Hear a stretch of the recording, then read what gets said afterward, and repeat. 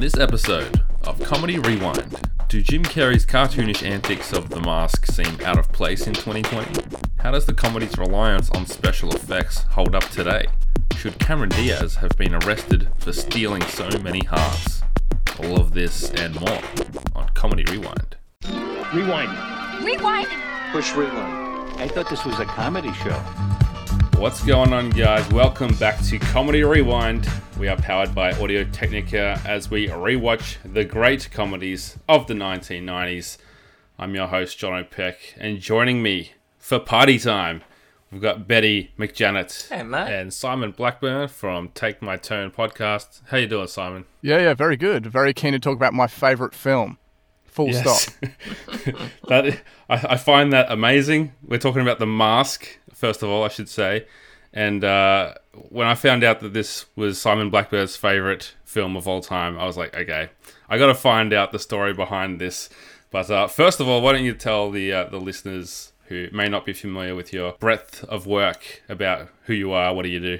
Okay, yeah, so basically, podcast-wise, as you said, Take My Tone, that's something I've been running for a year now. It's basically a music discovery podcast where it's myself and a different guest each week, and we each choose a song and any song we want, and we give to the other person, and basically, discuss our reactions and compare and contrast, and end each episode asking if we take their tone. It's been a good way to force myself out of certain musical boundaries that I find myself in. So I've been open to a lot of not hard rock and not metal sort of thing. So and then it's also in turn been good, playing that sort of stuff for other people that normally wouldn't listen to it. So yeah, it's a bit of fun. And then prior to that, I did sort of 4 years of tech podcasting, but I've certainly found a new passion within Take My Tone, being that music is such a big part of my life.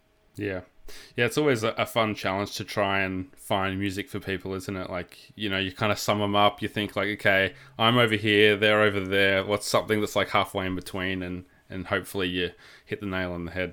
Exactly. Yeah. Very cool. And Benny, everybody knows you. You're old piece of furniture around here. I'm old hack. What's this, my third episode with you on this show now? At least. We did basketball. We did Dumb and Dumber. Yeah. And now we're talking about The Mask. Yeah. So I know well, it helps that I actually saw all these movies at the cinemas when I was a teenager, because I was like old enough to go and see these at the movies when I was in the 90s. Yeah. And I remember when we did the Dumb and Dumber pod, you mentioned that The Mask was one of your favourites at the time. Yeah. I'm interested to see, what you think of it now. But we'll start with Simon. This is your favourite movie. Most people, they'll say like, Shawshank Redemption, Inception, Gladiator, whatever. But no, for you, it's The Mask. Tell us about what it is that makes this movie number one in your pantheon.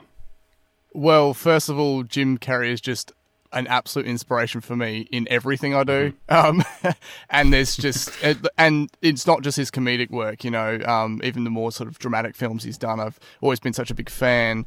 And this was the initial movie that sparked my love for him. Like, I was trying to rank my favorite Jim Carrey films, and, one of the Ace Venturas is definitely right up there, but there's always something that when you have that nostalgic connection for an entry point, almost like the first album of a band that you got into sort of scenario. Yeah. And I just find it's a perfect balance of everything. He gets to be this sort of like geeky kind of like hopeless guy in Stanley Ipkiss, and then he gets to be this zany larger-than-life cartoon brought to life sort of thing as The Mask, and then The Mask himself then impersonates other sort of people. So it's a really multifaceted kind of like approach and a great way to provide all these different sort of comedic angles of Jim Carrey into one film, that it doesn't feel like it's been like forced in or overstuffed or anything like that. And I also just love the certain 90s tropes and everything within this film that, it's like you're right, Jono and Benny, growing up in the 90s, you just have an affinity for that time. So I just think all that combined, I can't go past it. There are plenty of films, like you said, Inception, that are right up there. I'm a massive Christopher Nolan fan, but there's something about this that's just so rewatchable that, yeah, it's just part of my life. No, that's interesting. I guess it's a big nostalgia factor for you. Then it's not simply just that you think it's a work of art or something. But I guess it's going to be good to kind of dig through and talk about some of the things you've brought up already. And one of them, for me, that I noticed watching it was kind of this Stanley Ipkiss versus The Mask and those two characters, because I haven't seen this movie for, honestly, it's probably been at least 20 years. I watched it when I was a kid. I remember watching it in a caravan park, actually. You know, we were on holiday up in Maroochydore, up near, I guess, close-ish to you, Benny. Yeah, kind of. Same state. And, you 2 know, hours away, it's fun. Yeah. Like, whether it was summer holidays or whatever, you know, the caravan park's packed and they have, like, movie nights and they put on the big projector and you know, sit around with your camp snacks, and it was The Mask. And I remember watching it then and just loving it because it was a cartoon, and in a lot of ways I feel like it's still a cartoon. Like, it feels kind of like a kid's movie watching it now as an adult, but then it is not really a kid's movie because it has like all this violence and gangsters and like shootouts, and it's like it makes it a weird kind of movie where it was, I guess, adults. It was appealing to adults' sense of nostalgia for Looney Tunes and what could happen if we could make a real-life cartoon with special effects, which, you know, were cutting edge at the time. Yeah. We'll get to that. It's funny you mention that, because it reminds me a lot in a way, and I was just thinking about it while I was listening to Simon talk as well, but, like, it reminds me a lot of Who Framed Roger Rabbit as well, from around that time. It gives a lot more of that vibe, but with a bit more of a grown-up story, I suppose. Sure. Yeah. And it was like, it's this thing where thinking back, having not watched it for a long time, I remember all these scenes from The Mask.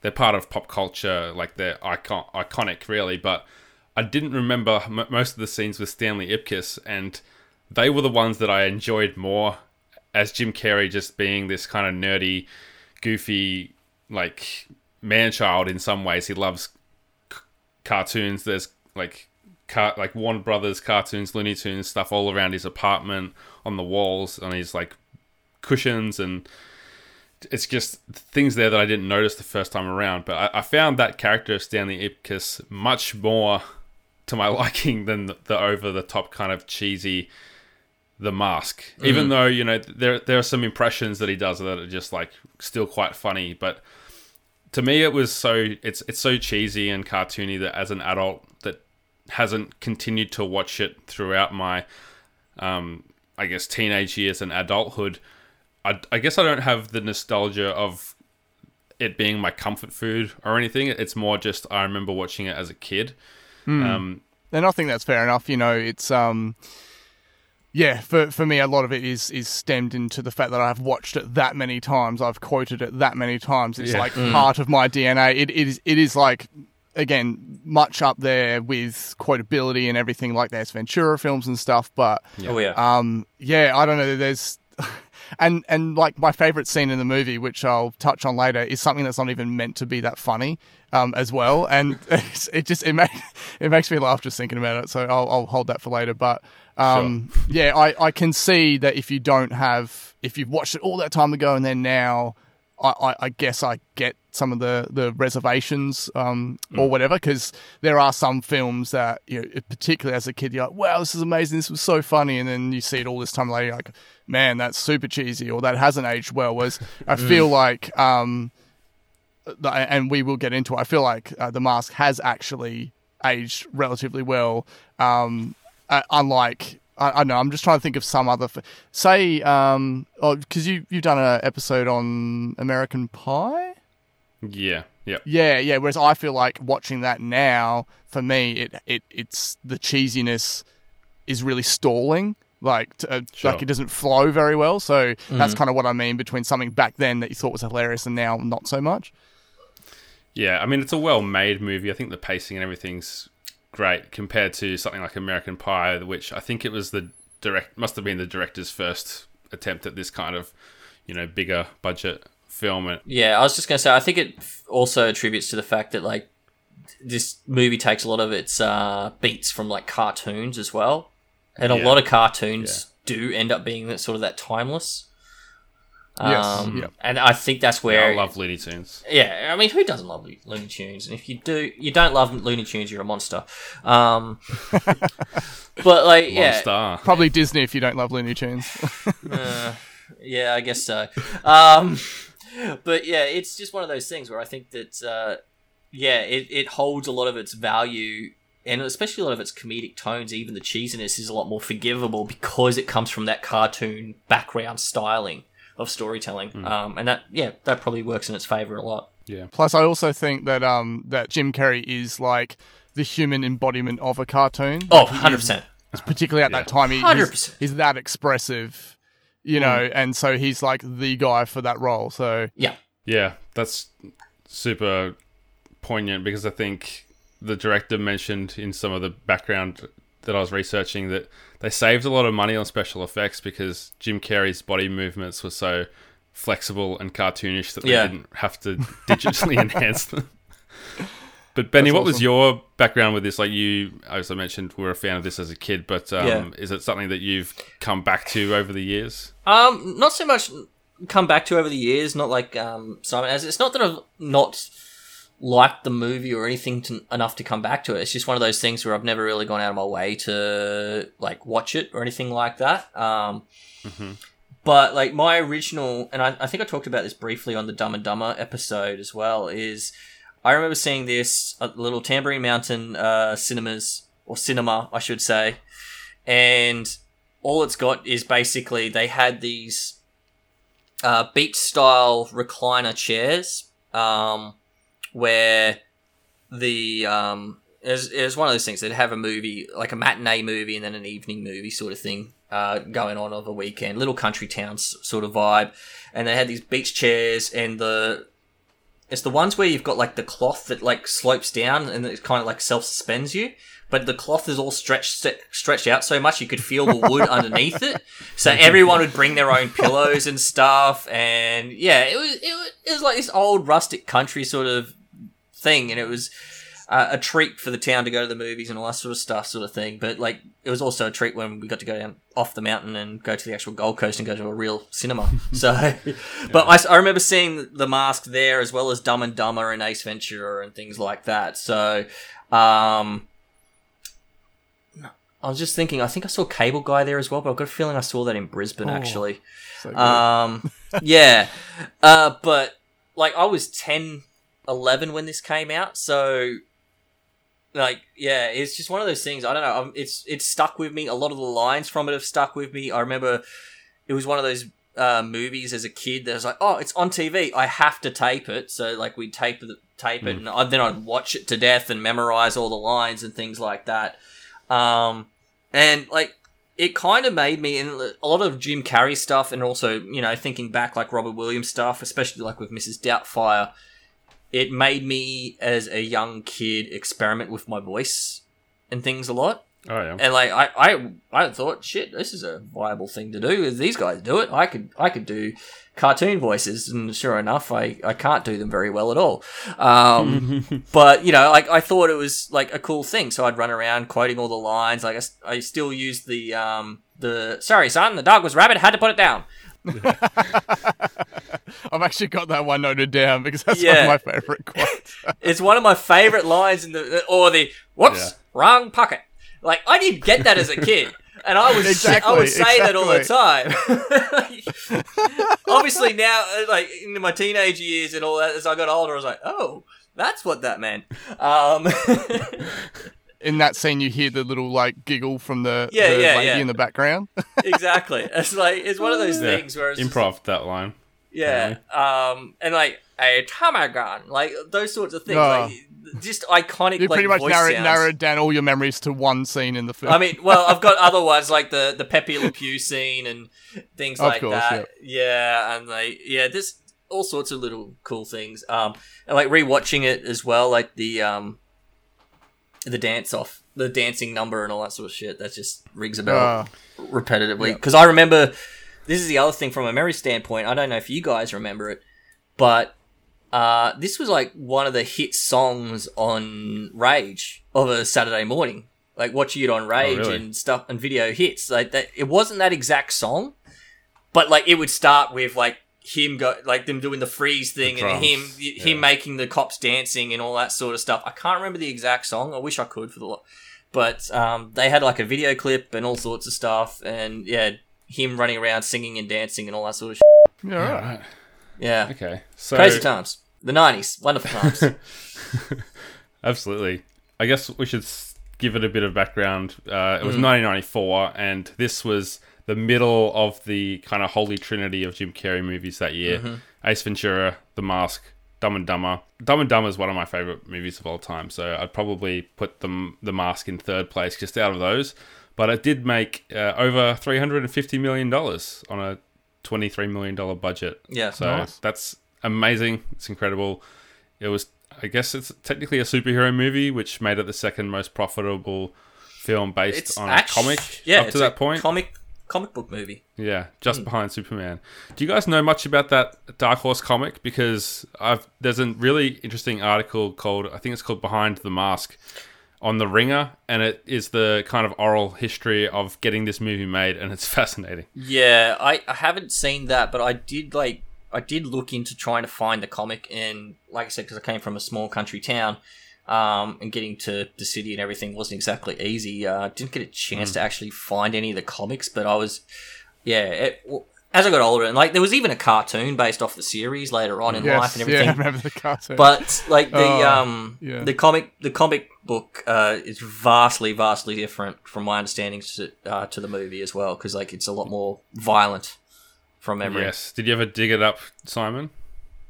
No, I didn't. But Benny did mention the cartoon, and I remember watching all that, and that even has its own quotes in it, like salsa, nothing tastes bad with salsa, and he's just like this massive like thing of salsa, and he's like pouring it into his pants or something. It's just crazy.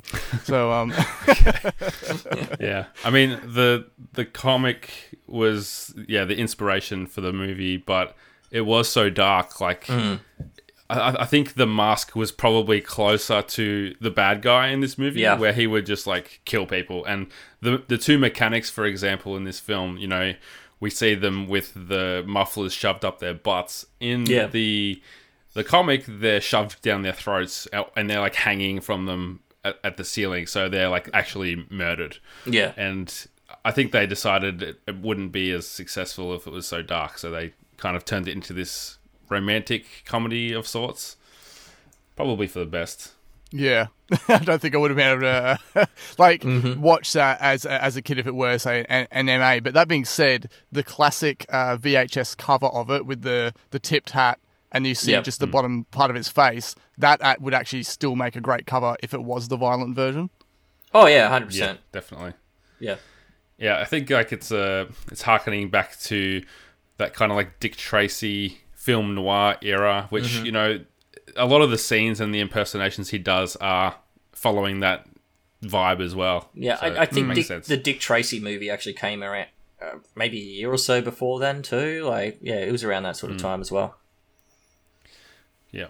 The film was nominated for Best Visual Effects at the 67th Academy Awards, losing to Forrest Gump. Really? And Jim Carrey was nominated for a Golden Globe, but also a Razzie for Worst New Star. So I don't know what that means. How can you be nominated for both? I guess it happens. But yeah, the special effects, we'll get to that a little bit later, because I think that's something that definitely stood out at the time, and it hits a little bit differently now. But what do you guys think this would be sitting at on Rotten Tomatoes if you had to guess? Well, I specifically didn't look it up. Like, listening back to another episode of this, I thought, maybe I should cheat, but no, I haven't looked it up. But the fact that you've said that there was a Razzie involved, I'm feeling like it might be certainly a lower score than I would give it, because I'd give it something unrealistically high for Rotten Tomatoes. I don't know, is it a 60? Benny? I was going to say 67. 67. It's 77. Hey! 77, yay! That's a lot better than I was expecting. That's yeah, awesome. Me too. I guess it was. I think it would have been a novelty enough at the time with all the special effects. Oh hell yeah, it 100% that people would have appreciated it. Yeah. And like, I mean, yeah, you could probably talk to that, Benny, as someone that watched it at the time it released. Because I can actually remember like being on like they're doing the press tours and things like that, and like so you'd see stuff about it on TV. I want to say. For some reason, Hey Hey It's Saturday is ringing a bell in my mind. Like there was something to do with the mask on Hey Hey It's Saturday, and they were talking to I guess it was Molly was talking to Jim Carrey or something about it, and like how the special effects were so great and everything like that. Everyone was raving about the special effects on TV. Like that's how the word of mouth of this movie got around. Was they were talking about how great the special effects were and how fantastic it looked and everything like that, and that kind of just advertised for the movie itself. Really? Yeah, right. I've got a quote here from Kenneth Turin at the LA Times. Movie critic said, "Not only is Jim Carrey adept at physical humor, the kind of knockabout stuff that recalls the classic silent clowns, but he also has a bright and likable screen presence, a lost puppy quality that is surprisingly endearing." I think that's a good quote to kind of sum up. That is a good summary. Yeah. All right. Number one song when The Mask released. You're not going to guess this one for the US release, so I'll just tell you it's All for One, I Swear. I swear. Exactly. Yeah, Okay. I remember. Just looking at the Billboard charts that year, there was a lot of R&B. There was R. Kelly hitting number one, Boyz II Men hitting number one, Mariah Carey. But things were rocking a bit harder over in Australia, and the movie released about 6 months later here. Anyone have any guesses which Australian band hit number one in 1994? 94. That was the year Buy Me the Pony won Hottest 100, but I don't think that was number one on the charts. Was Silverchair Frog Stomp out in 94? Or was it later? No, that was I think 96 was Frog Stomp. Yeah, okay, yeah, all right. No, Frog Stomp. Trying to think Sorry, of- no. Freak Show was 96, I think, and Frog Stomp. You're right. Frog Stomp might have been out around then. I was saying potentially Silverchair, considering the 6 months delay too, but I don't know. Which song, Simon? Tomorrow. Crumbs. If I was picking off Frog Stomp, it'd be Tomorrow. Bang. That's it. Bing, bing, bing, bing. It's Tomorrow by Silverchair. Nice. We collectively Yeah. we could take half did an it. award each. Sweet. I don't think anyone's ever got it. I don't think anyone has ever got the answer. So there you go. It was on number one for like 6 weeks and dropped out like the week after it came out. Yeah. And right. then Cranberries Zombie had a bit Oh, of okay, yeah. a Yeah. go. So Yeah, another cranker. yeah. So I'm taking that as a win for Australia personally over all for One and Boyz II Men. No offense to Boyz II Men, but much offense to R. Kelly because Yeah, not cool. Because R. Kelly. So, what have you done for me lately? We can talk about Jim Carrey here. This is the third time we've done a Jim Carrey podcast, and I've always been able to say, he's got this Sonic the Hedgehog movie coming up soon. Has anyone here watched that movie? Nah, that's a DVD or Netflix release. For Yeah, me. no, I saw it. I saw it in the cinema. Yeah, okay. Well, maybe you can tell me or share with the listeners on your thoughts on his performance there as Robotnik.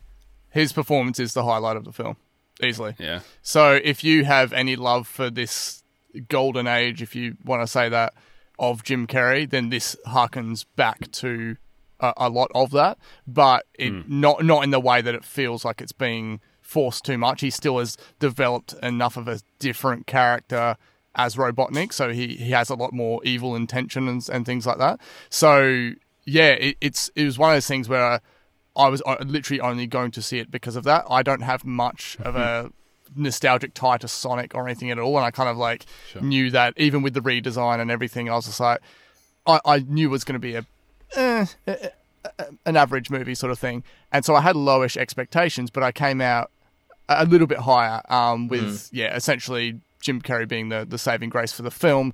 That being said, it ends with a couple of different scenes to set up for a sequel, and I'd be happy to watch the sequel. There you go. Yeah. Glowing review. And I honestly heard nothing but praise for the performance, so that's only got to be good for him. Yeah. The other thing that he's been working on is the series Kidding, which I don't know if you guys have seen, but I've enjoyed it so far. There's a second season on Stan now, if you want to get into that. And it's really quirky, and he's playing kind of a serious role, but it's definitely got a lot of humor in it as well.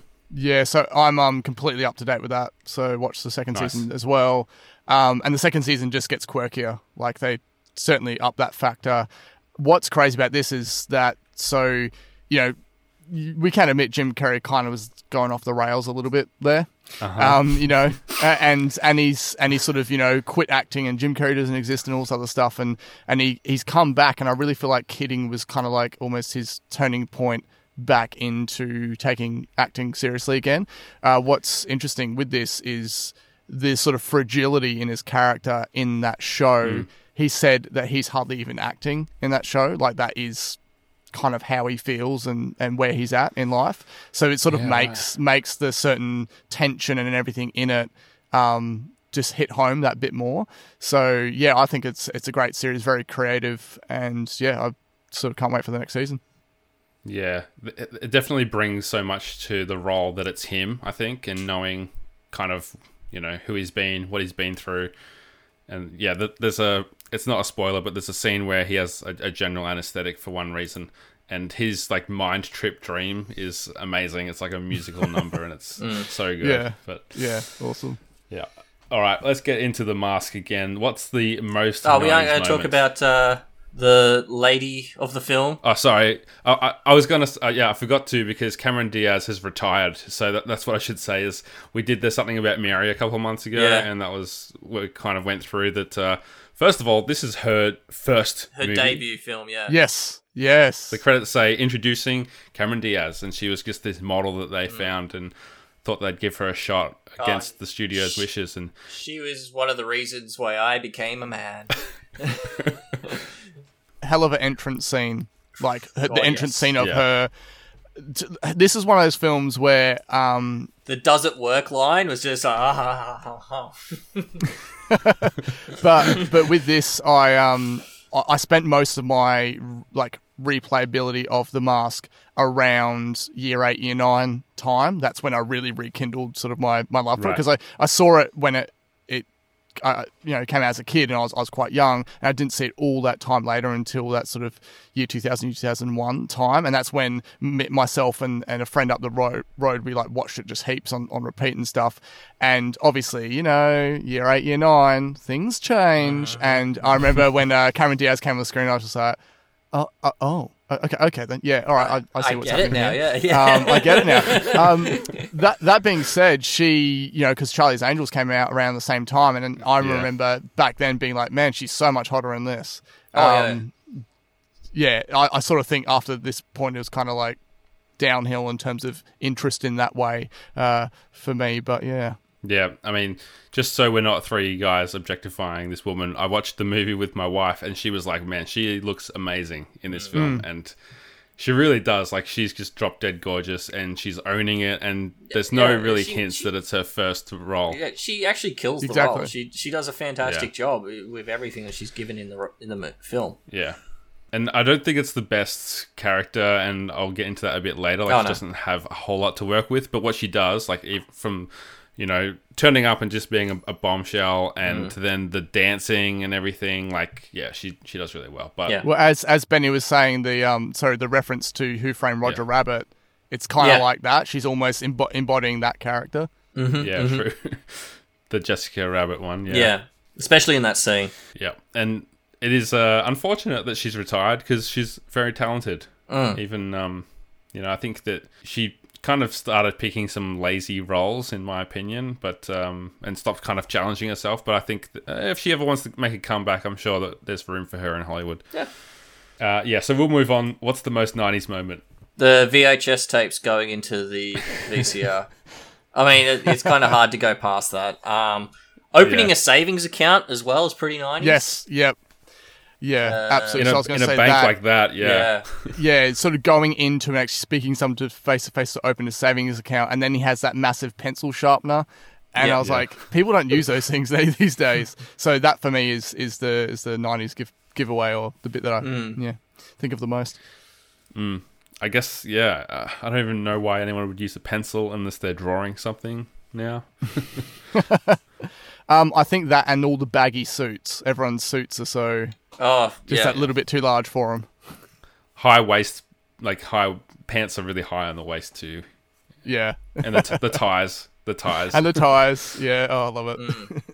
Actually, that was when you mentioned the ties, and it was actually like in the later scene when they're in the charity ball and everyone's wearing a bow tie. It's like, people don't wear bow ties anymore. Not enough people wear bow ties anymore. Like, for nice things. I think we wear them to like weddings and stuff. It became popular again, like in the last 5 years, I guess. Yeah. But, yeah. It's just one of those things. It's like, not enough people wear bow ties, and bow ties look great, and more people should wear bow ties. That was just my thoughts. Agree. We were rewatching this film for the podcast, and then Benny's plunged into despair. Why the bow ties? Why? 100%. It's like, I'm going to go buy me some more bow ties. I already got a few. I'm going to go buy some more now.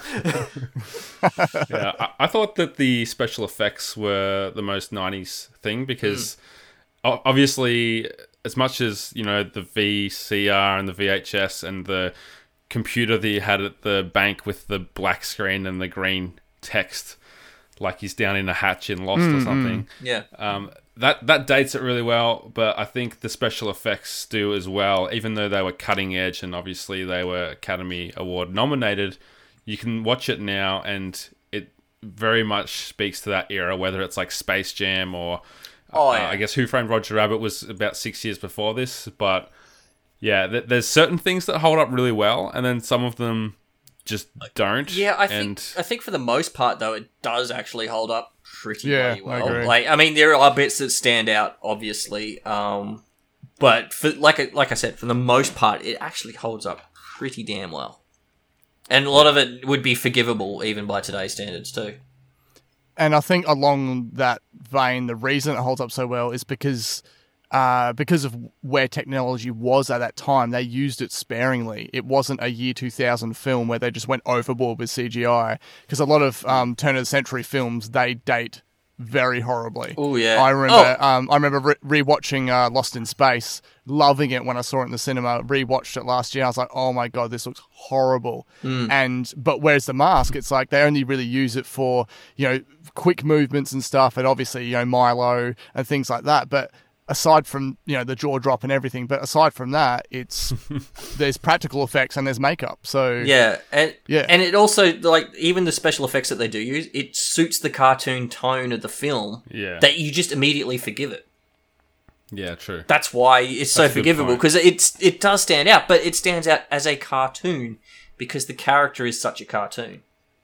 Yeah. Yeah. Like when he pulls out all the guns at the end, and it's a massive, like, you know, a whole armory of guns, and they shoot out and it says like bang in the little flag that drops down. I really like that gag, but the guns look really cool. Yeah. The special effects holds up really well. When he gets flat, like he falls out the window and he's flattened, like, and then he has to peel himself off. Like, that doesn't look so good, and that reminded me kind of of the Nutty Professor, which I watched with Salim a few weeks ago, and like some of the special effects in that where it's like a manipulation of the body shape that doesn't work so well. Yeah. Yeah. The awooga on the little horn as well. Yeah. Oh, jeez. I especially think, as you said, the flattened part, but again, it's so quick. And then, the Aruga, I think the actual animation of like the gold part of that horn, that probably does look more But again, it's just, it's not something, it's not meant to look like a big realistic model or a monster or something. It is cartoon, and and that's why it's forgivable. Yeah. Yeah, exactly. That's true. This somehow delved into like what holds up the best and worst, but we'll go back. What's the most iconic scene in The Mask for you guys? Well, I think embodying the film and something people always tie to the film or say it is the original smoking. Looking in the mirror, that's everywhere. And of course the jaw drop with the tongue roll and the eyes popping. Yeah. Those two you see the most with like memes and things like that. Yeah, and it's just that yellow suit.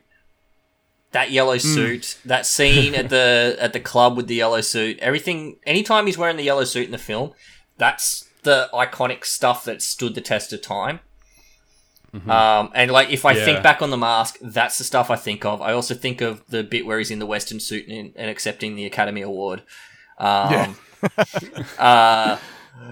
like, they're the bits that I remember standing the test of time. And I mentioned it earlier, the scene with the cops dancing and everything like that, and he's in the I don't know what, the Caribbean salsa sort of outfit. thing, Yeah. Caribbean, Like, that stuff, like, back then was iconic, and this is what I said, because that was the stuff that was in the music video that they put alongside with the movie. And like, back then, that scene felt iconic because of that music video and things like that. Whereas now, when we look back at it, the stuff that we remember is a little bit because of the poster and everything as well, is the yellow suit, the stuff with the yellow suit, and then the internet meme-worthy stuff of some of the other shit that comes up as well. But the thing is, as you say, with that big musical number, I just have to say Chim Chicky Boom to anyone, and they know exactly what I'm talking about. Chim Chicky Boom, Chim Chicky. I was singing it all day after watching it. It's just like, I love this scene so much. Yeah.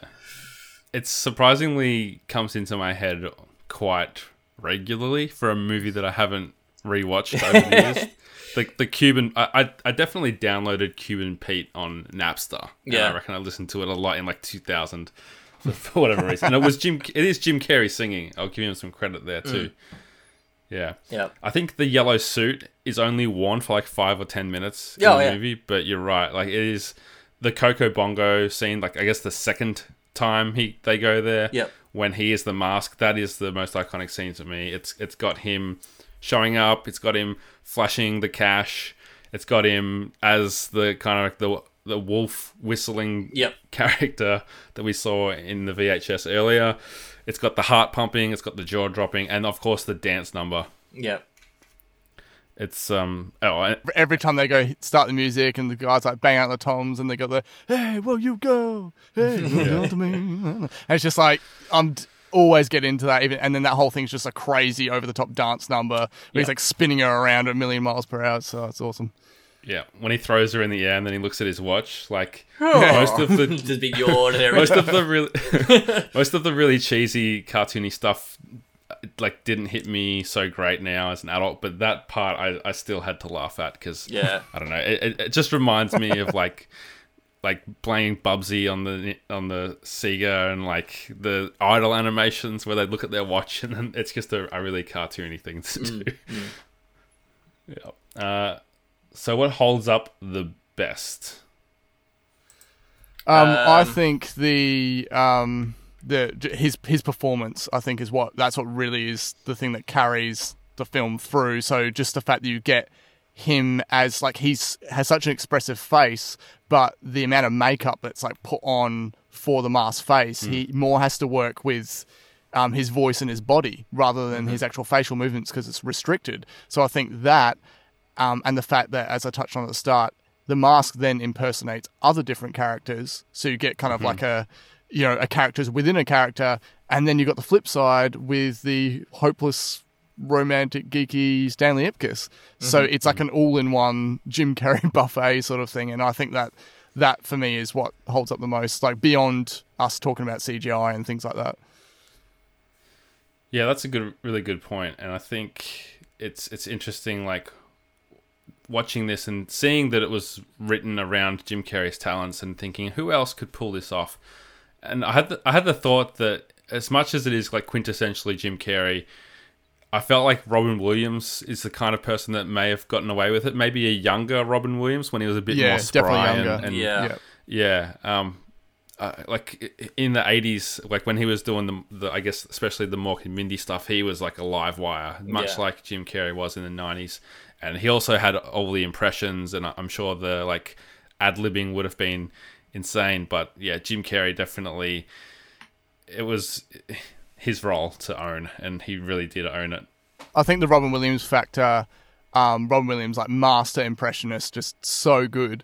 But physically, it would only really work in his younger form. But even then, Jim Carrey is tall and lanky, and that just works with a lot of the kind of like just flow and everything that he does, and through all the films that he does. So yeah, it is hard, but I think any other person around that time, Robin Williams. But just some of the personalities that favorite ones that I have that always hold up for me is again in the Coco Bongo, and then the guys come in to come get him, and he does the accountant scene with the flower bouquets are not deductible, and of course you got the Frenchman, which is quite creepy as well. We can touch on that later, but the whole I want to rêve ma croissant, and of course the dying scenes when he gets shot. With the "you shot me, partner," and "tell Tiny Tim I won't be home for Christmas." Just like all those sort of, that's like 5 different personalities in a row, and they're all awesome. So yeah, it's a performance for me. Yeah, I love any time he delves into that like old gangster, that like kind of listen, see, like that kind of get out of here, kid, you bother me, like those things, and those throwbacks really make me laugh. But did you have anything else holding up the best, Benny? I think Simon hit the nail on the head. Jim Carrey's performance is outstanding in this, and just switching between so many characters in one character is just phenomenal in itself. The only other thing I was going to say is Milo the dog holds up really well. Yeah, he does. You just cannot love that dog. He's one of the goodest boys of film. He's such a good boy. Definitely. Such a good dog. So yeah. As we touched on before, and for you, Jono, mentioning how you just enjoyed Stanley Ipkiss that much more, and just even the things when Cameron Diaz's character first comes in, he does the awkward like Thai cough thing. He kind of does the cough and puts the Thai in his mouth, and the tongue. Yeah, and the bit where Calloway comes around and he's trying to quiz him on things, and he's like, what is this city coming to when a man's pajama drawer is no longer safe? Just like It's just he's making up crap on the spot, and the fact that Calloway just kind of is still suspecting of him, but he kind of buys it. It's okay, sort of thing. It's I don't know. There's just something that's so laughable at those awkward situations that he's in. Yeah, I mean, I had for this one just the casting of Cameron Diaz, because obviously she went on to be one of the biggest comedic leads, female leads of the next 2 decades, I'd say. So yeah, that holds up pretty well.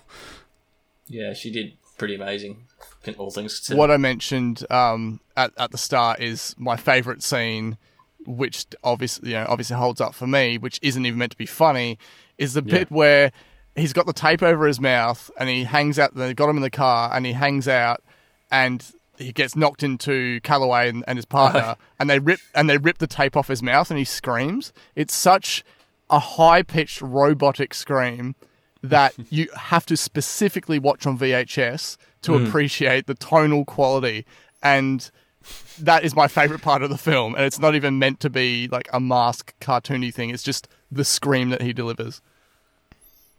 How many times do you reckon you've seen this movie, Simon? At least 220, I think. Cool. Are you serious? Like, for real. Oh my god.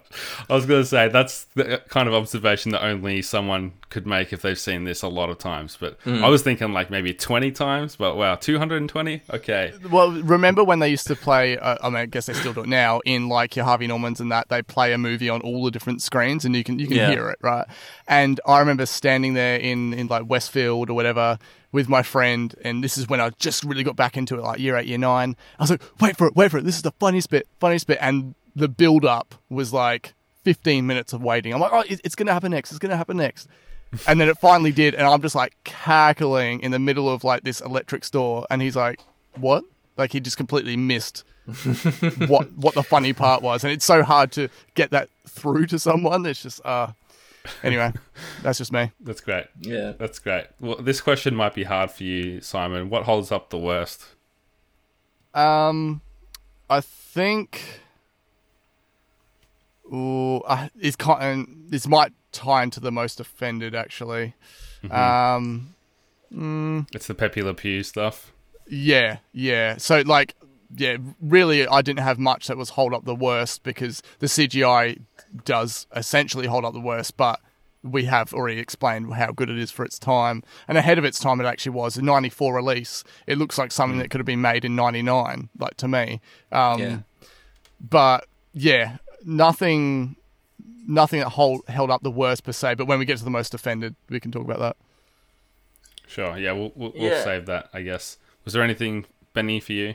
like, it all holds up pretty well. I mean, probably the thing that holds up the worst is maybe Ask Peggy.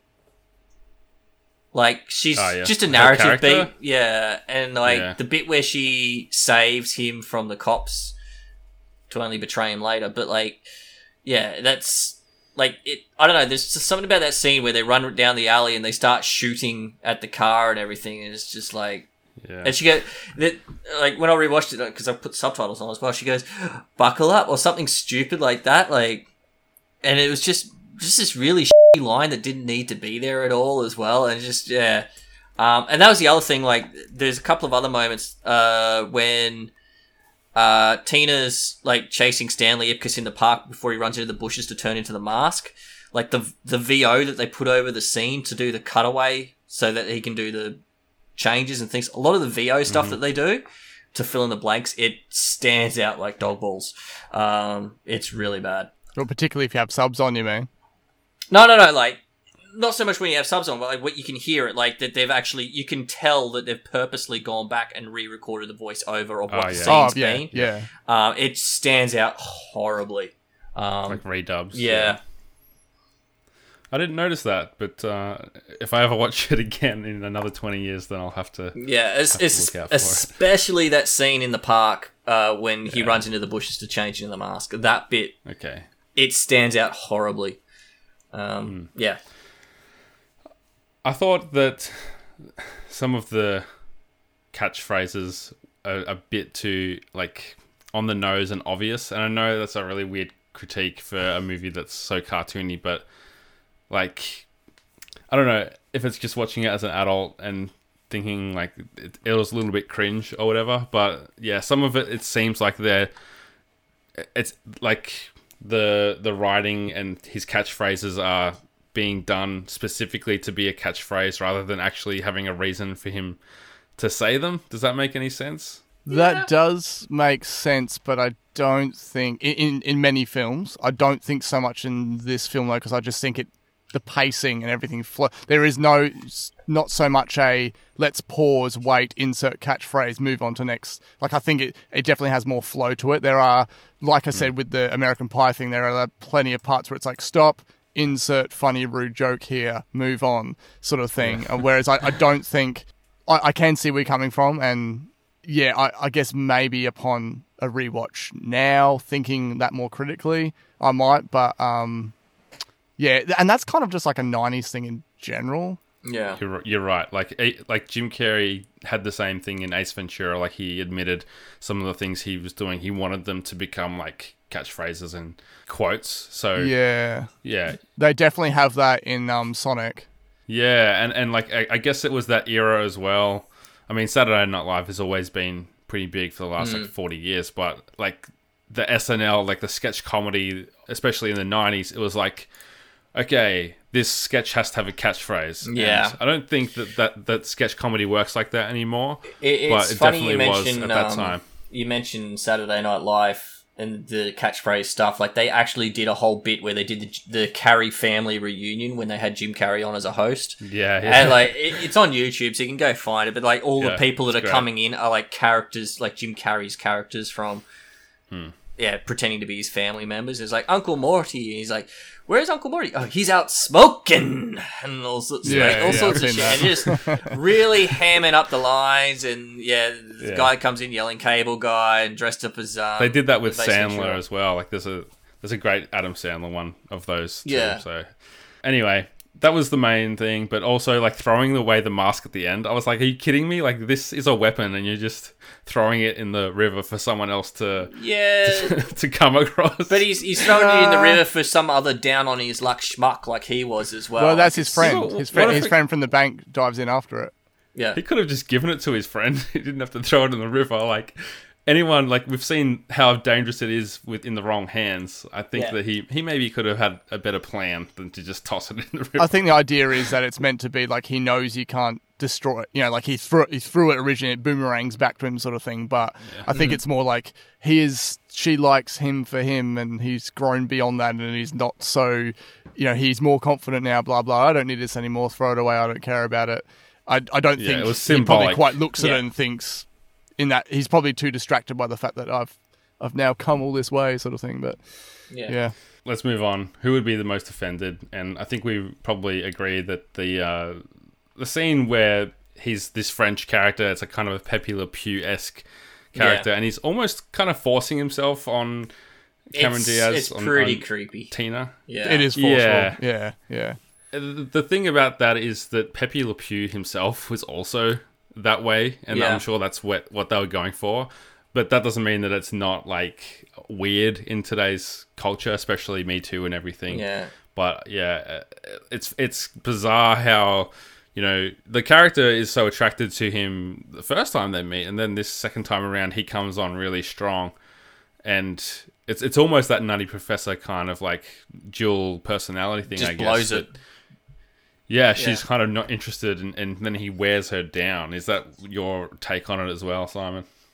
Yeah, I think she's sort of seen like, wow, this is, you know, I was intrigued before, who's this mysterious, charming guy, and then now it's just like, he's very over the top. But even the opening line where he's like, you are a red, red rose, and I'm a little thorny. It's just like, you know, it's very, very upfront, and he's like, you know, I want to, you know, I've got to red my croissant, I want to spread your pate, I want to dip my ladle into your vicious wine. It's just like, wow, that is... Yeah, and she needs him in the nuts. You translate that into actual sexual terms, and it's very forceful. It's a bit much. But the thing is, I don't think, like, I'll have to go back and listen to it. I'm not sure at what part you touched on, say, the Ace Ventura episode, but that obviously has the big part about who would be most offended with the whole reveal at the end. Yeah. And I think that is, to me, is far more problematic than this, because it is weird, it is strange, and it's very cringy to watch, but it is a representation, as you said, of the Pepe Le Pew character. Yeah. It's a emulation of it. So yeah, it's not so much that it's forgivable per se, but it's more kind of like you can see how they formulated that. Yep. Yeah, and I think it kind of compounds into the writing for Cameron Diaz's character, which I referred to before. I think that it's kind of a weak character and a weak...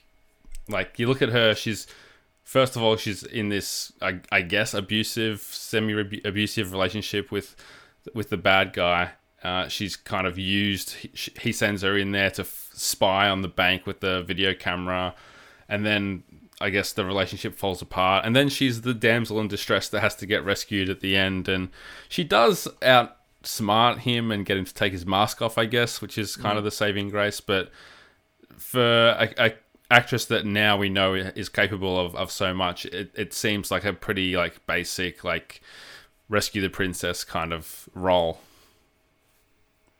Yeah, it is hard because it is kind of it is essentially kind of a male-dominated film, but I feel like by Stanley not being macho and being goofy, that it sort of helps counteract that. Like, there definitely is that damsel in distress vibe, but yeah, they're just sort of teetering the balance a little bit by Stanley isn't your typical buff guy, and then she does do a bit of the outsmarting, and it all kind of works out in the end. So, and then it's hard. There is obviously the factor of like, well, this was 1994 sort of thing, and obviously we're talking about, you know, how does it relate to now, but yeah, I certainly think there's a lot of movies that came out around that time that are far worse off for the whole macho damsel in distress thing. So, yeah. Did you have anything further to add, Benny? Nah, not really. You guys hit the nail on the head. The thing is, a lot of those lines in that scene still make me laugh regardless.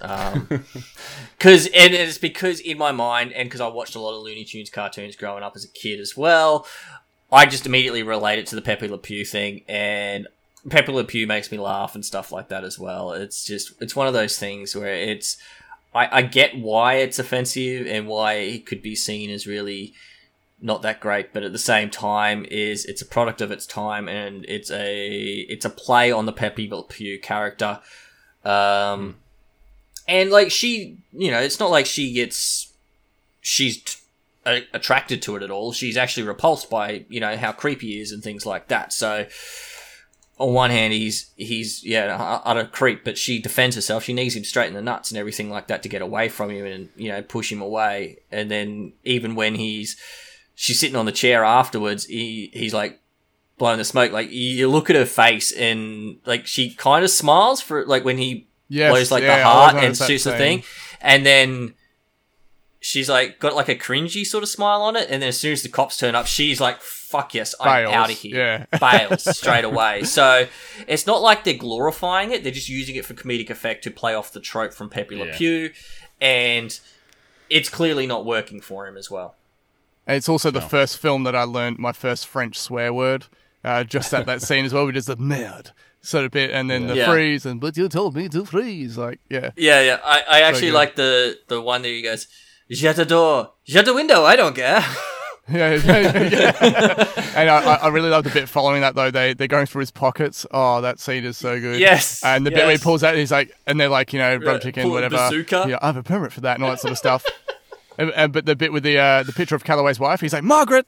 He's like, gee, I thought you'd have a sense of humor. After all, you married her. And just classic, like, oh, it's so good. Yeah, it's brilliant stuff. Just great comedy. Well, does The Mask pass the internet relevancy test? I think that's a yes. That whether it's memes, GIFs, whatever, like The Mask is around and it's in the kind of lexicon through the quotes, through the reactions, whether it's throwing up the cash, whether it's, smoking, party time, the jaw drops, the heart thumping, all the stuff we've mentioned previously. I think that, it just does. Definitely. Yeah, 100%. There's so many memes out there. I mean, how often do you look on the Twitter timeline, you'll see like someone doing like the thank you gif where it's Jim Carrey or The Mask with the cowboy outfit with the Academy Award and everything, like that is 100% on the internet relevancy test now. Like it's just iconic.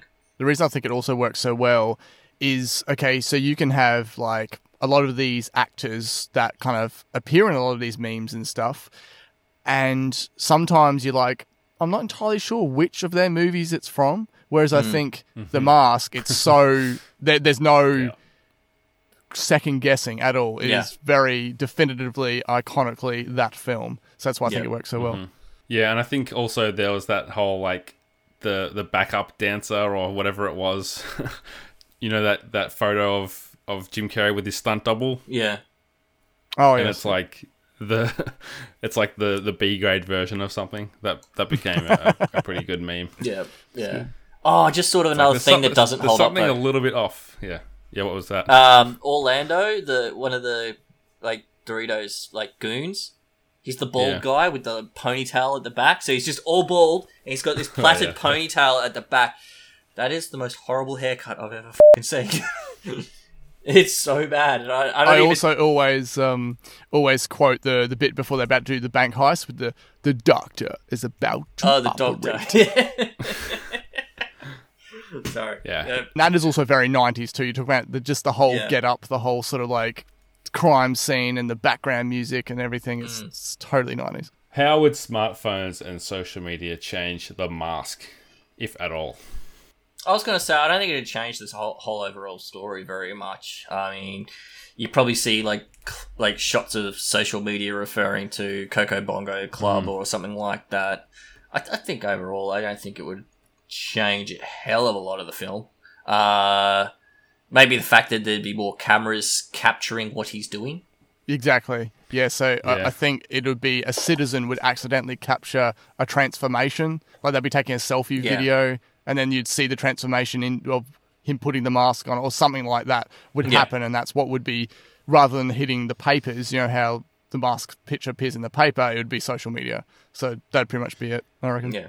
And maybe also he would have stumbled across on the internet something about the psychiatrist, I can't remember his name, instead of just happening to have it on like a news report or something like that where he's talking about the book on like breakfast television or something.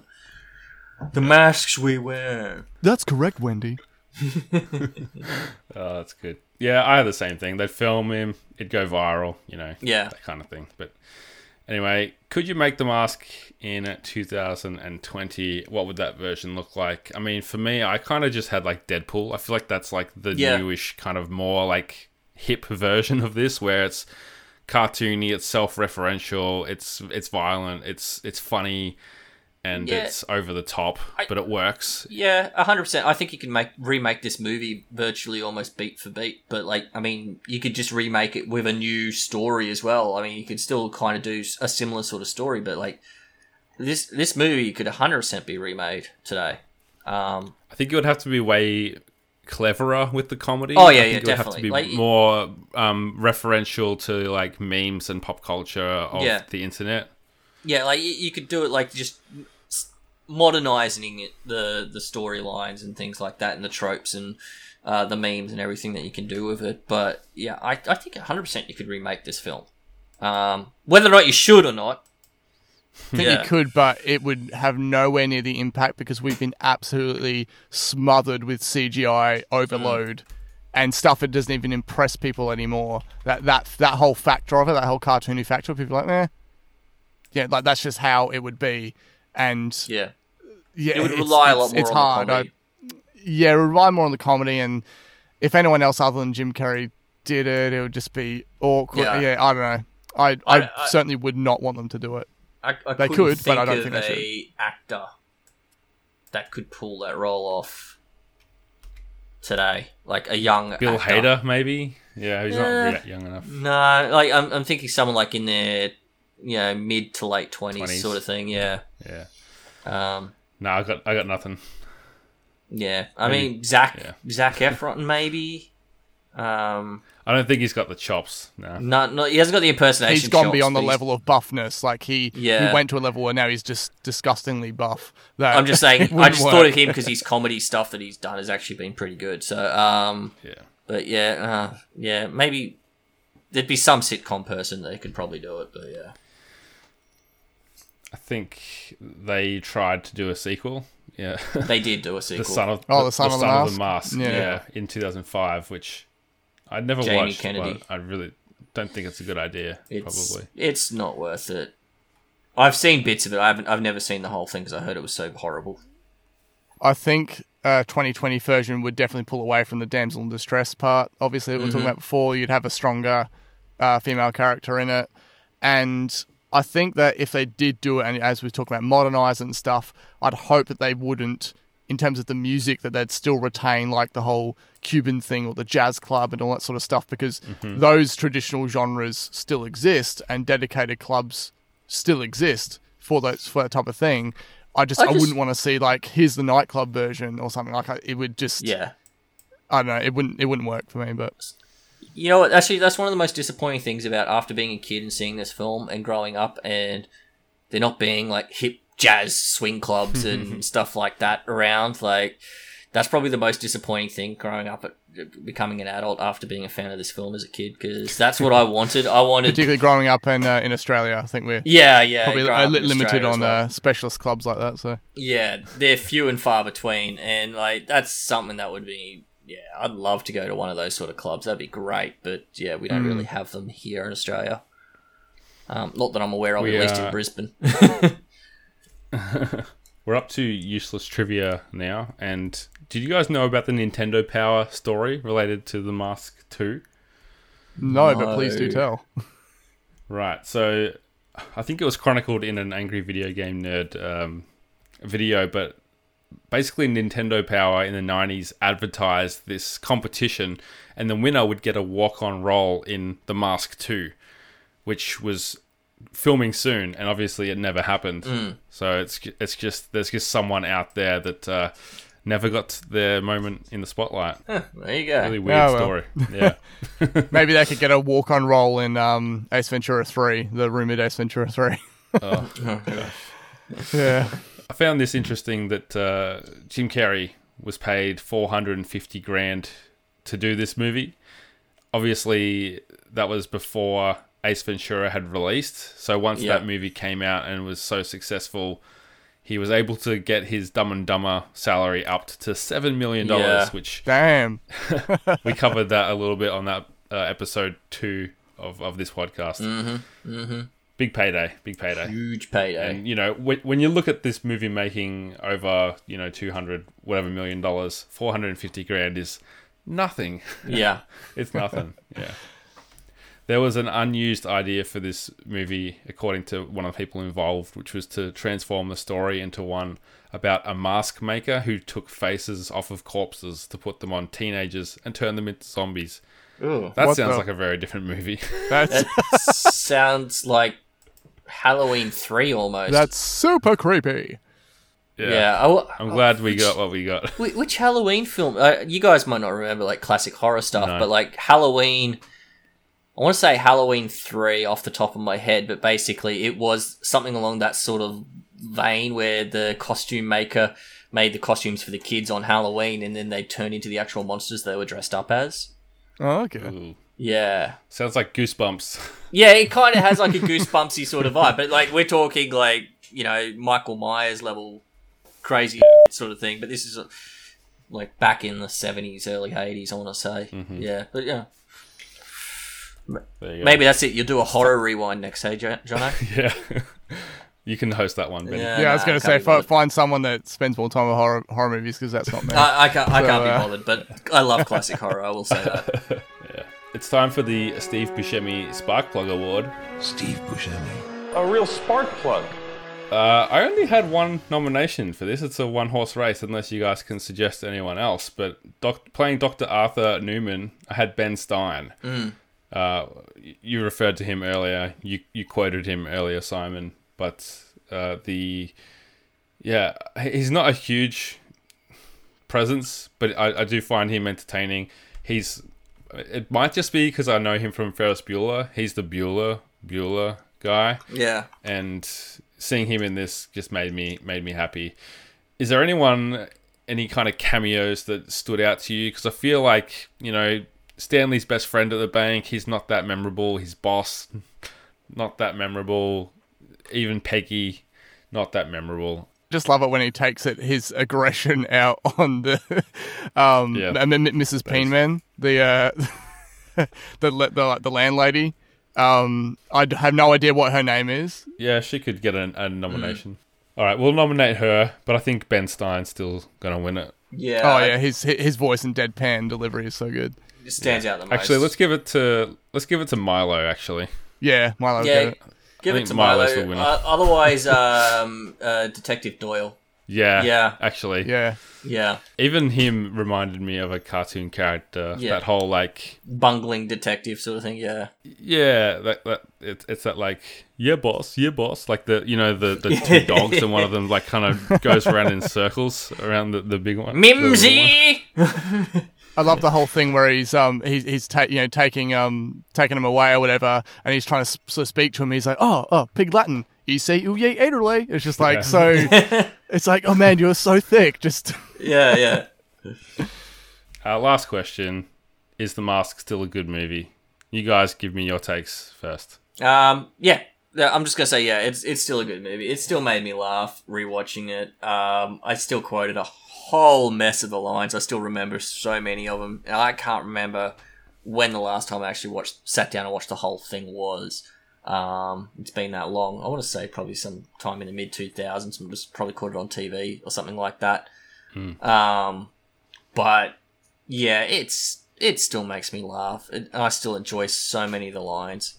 Like I said, for so long I've been quoting the "oops, wrong pocket" and the "it's a like dog was rabbit, had to put it down." Like that's been Yeah. one of those things. It's funny what sticks with you though. Like, Yeah. as I said, I haven't watched it for so long, and there was things that happened, and I was like, "Oh, that's this movie." Like, Yeah. when he's punching the guy at the end, and he's like, "I'm winning," Yeah, and yeah, that and it was gets something decked. that for some reason I remembered that. you know. Yeah.